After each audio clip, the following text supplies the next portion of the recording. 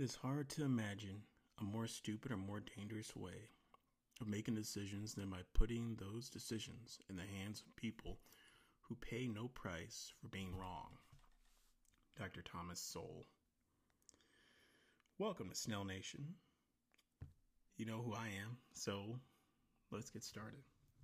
Now, what I wanted to talk about tonight, I wanted to focus on government intervention. It's something that we've seen a great deal of, over the past few decades, and it's only seemed to just balloon out of control in recent years. I'm looking at you, 2020, and of course now 2021. And when it comes to government intervention, I mean, it's defined as, regulatory action taken by government that seek to change the decisions made by individuals, groups, and organizations about social and economic matters. That's just the bare bones of it. So now, when it comes to government intervention, the big ones in history that come to mind, we have the War on Terror, which sounds great on paper. Yeah, this, war against terrorism. Hey, yeah. Sure, makes sense. War on drugs. The war on drugs, was a fascinating one that lasted for decades and resulted in, countless deaths and just the destruction of low-income communities. And we had even, one of our federal agencies, of course, the CIA, that was, somewhat working against us. And, for those who think, oh, that's just crazy, what are you talking about? There's no way, a federal agency would work against its own people, that it's supposed to serve its own people that actually funds them. But I implore you to maybe Google Contra drug trafficking, maybe look up a journalist by the name of Webb, who was a true journalist of his time, that had a bit of a tragic death, but he exposed, a lot of this controversy, and in the 90s, and was somewhat forgotten about. But I digress. So we have the war on terror, the war on drugs, and the war on poverty. Three key things that sound great. When you on paper, it sounds good. When you look at it, you think, yeah, I'm for that. But in each scenario, it resulted in just a colossal failure on the part of the government. And there were a lot of reasons why, a lot of obvious reasons. But the part that always gets me is just how so much of us, we just don't seem to catch these patterns. And I see a lot of people, and especially last year, rooting for more government intervention. We need the government to get involved on this. We need more legislation to cover this or to cover that. And people just cheer for that. And of course, the politicians, they'll do their part to feed into it, because that means more money and power and influence for them and those their donors, which they serve. But we just seem to miss it. And to narrow the focus even more on government intervention, just looking at the lockdowns that were prominent last year. And in some cases, there's still a little bit of that going on right now. So we have, and these numbers are coming from the Wall Street Journal. We have 9 million U.S. small businesses that fear they're going to just have to close permanently in 2021. And some will look at that and say, can you believe that? I can't believe what, COVID did. It's so shocking. How dare you, COVID? But, I'm quick to kind of make the assertion that COVID didn't shut these businesses down. I mean, it was government intervention. COVID didn't crash the economy. That was mostly just government intervention that caused that ripple effect. And the same thing with a lot of the other, the housing markets and, all these different bubbles and things that are going to burst at some point, and the hyperinflation that's already upon us. That goes back to government intervention. That doesn't go back to COVID. But we're quick to just make that statement. It's easy, and it's what's been drilled into us. Everything's COVID. But I can assure you, when you're talking about economics, when you're talking about the job market, when you're talking about the housing market and all that stuff, then no, that's the business side of the house. That's the government side of the house. No, it's just no. So 9 million small businesses. I mean, that they legitimately believe they're not going to survive the year. Now, last year, just in the first 3 months of the quote unquote pandemic, we had over 400,000 small businesses that went from being shut down temporarily to shutting down permanently. And the big, of course it goes back to government intervention, but these small business owners, so many of them just threw their hands up and they just said, I give up. What do you do when, someone imposes their will on you, and when you have a profitable business in 2019 and all of a sudden everything just changes. And now you have government officials at the local, state, and federal level imposing their will on you, fining you if you don't close by certain times. On a Monday, they'll say you can have, up to 35% capacity, but then on a Thursday, it's 45% capacity. And then on the weekend, it's, you can do outside dining. You can't do inside dining. Yeah, but no, it needs to be in an enclosed structure, so you can do your outside dining inside a structure, but not inside your original structure, but then people need to wear a mask, and then you throw I'll call them shots. You throw shots in there, and then there's a new divide. Well, those who are vaccinated don't have to wear masks, but those who are vaccinated don't have to wear masks. But if they're in a company of those who are unvaccinated, then they have to wear those masks, and all these changes. And you have these small business owners that are jumping through hoops. They're buying all this equipment. Some of them built these elaborate structures outside, only to find out that, well, no, it doesn't pass this particular code or it doesn't meet this particular standard. So no, you still can't do any type of like soft opening or partial opening or whatever. And some just said, you know what, this just isn't worth it anymore.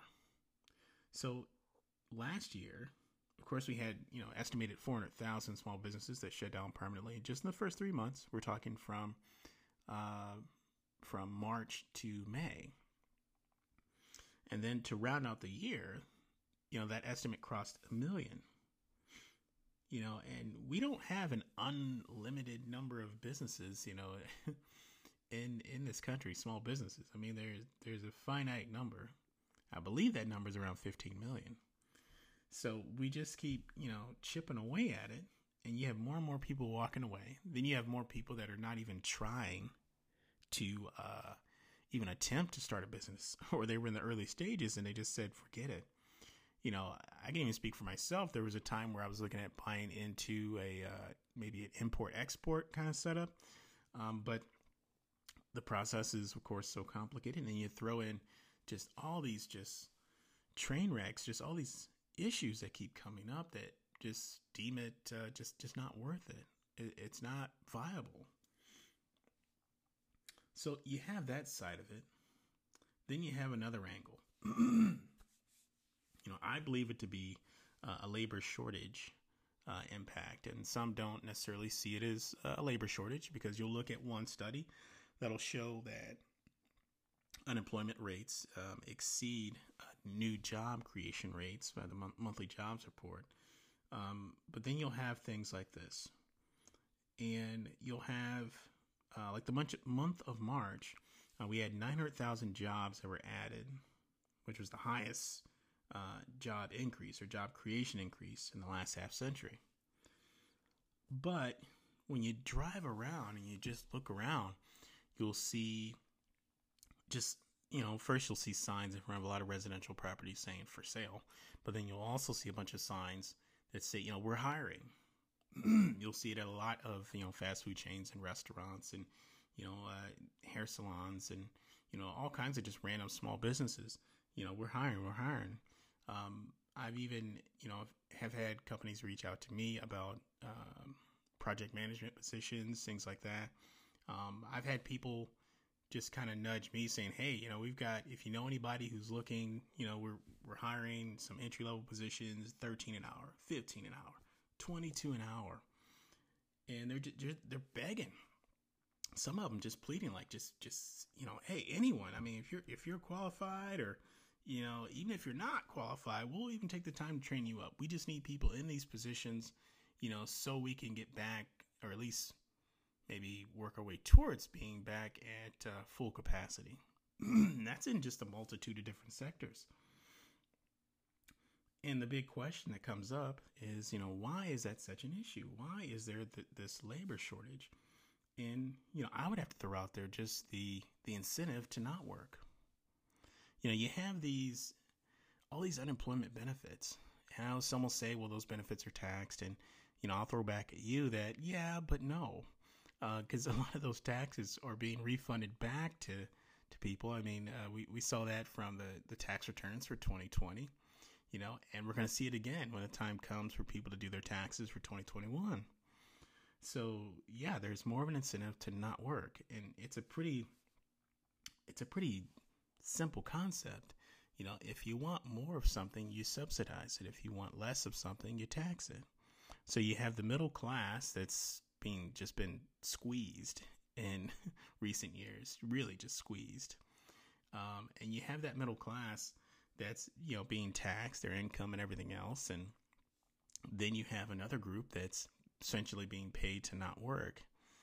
And the amount that they're being paid to not work closely, or it might even exceed what they were making in, say, a low wage job. And that's been a big issue. If you're pulling in $600 a week, just sitting at home playing video games, and then you were making maybe $400 a week being a bartender or doing what else. Not that there's anything wrong with being a bartender, but it's just the first thing that comes to mind. When you have to make that comparison, it's just human nature to want to go with the easier path, the road of less resistance. And I don't really blame them for that.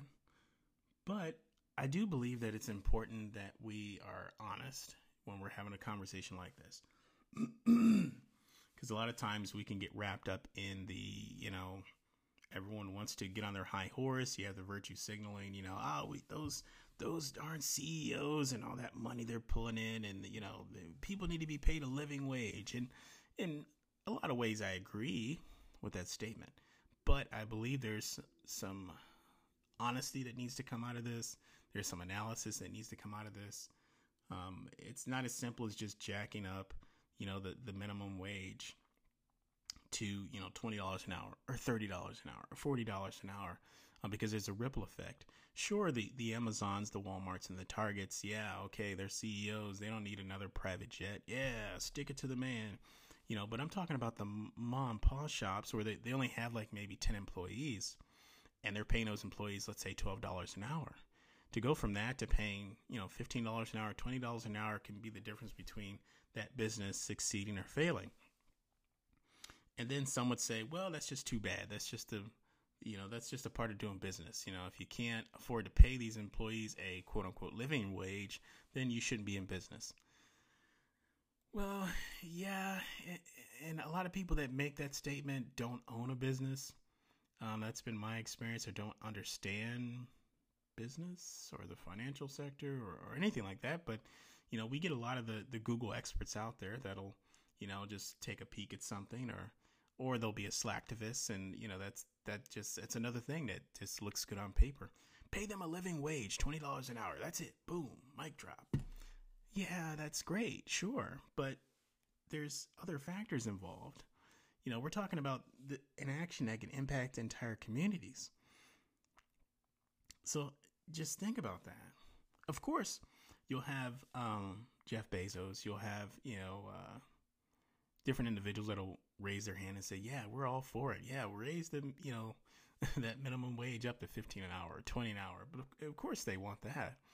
I mean, that'll put that final death nail into the coffin of small businesses, because, well, they know, like, okay, well, if I'm running Amazon and it's a multi-billion-dollar company, or some trillion-dollar company, like Apple or whatever, sure, I can afford to raise, just how much I'm paying all my employees. But I know some of those smaller local businesses that are some smaller, competitors that could become stronger competitors in 5 to 10 years, well, I can take an action that'll squeeze them to the point where they'll never be a true competitor to my organization in the future. And you can do that through legislation. So that was just a few things that I found interesting in regards to just government intervention and just this constant, this track record of just failure after failure after failure. And I implore people to take the time to take a look at history.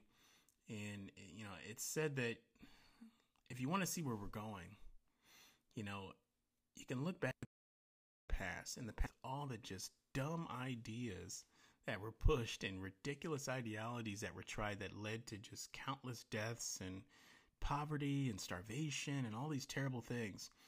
So if there's some ideology or there's something you see today, there's truly nothing new under the sun. Just look back to the past. You won't have to look very far, especially if you look back just the past 150 years. You'll see all these examples. Like the knuckleheads that think communism is a great idea.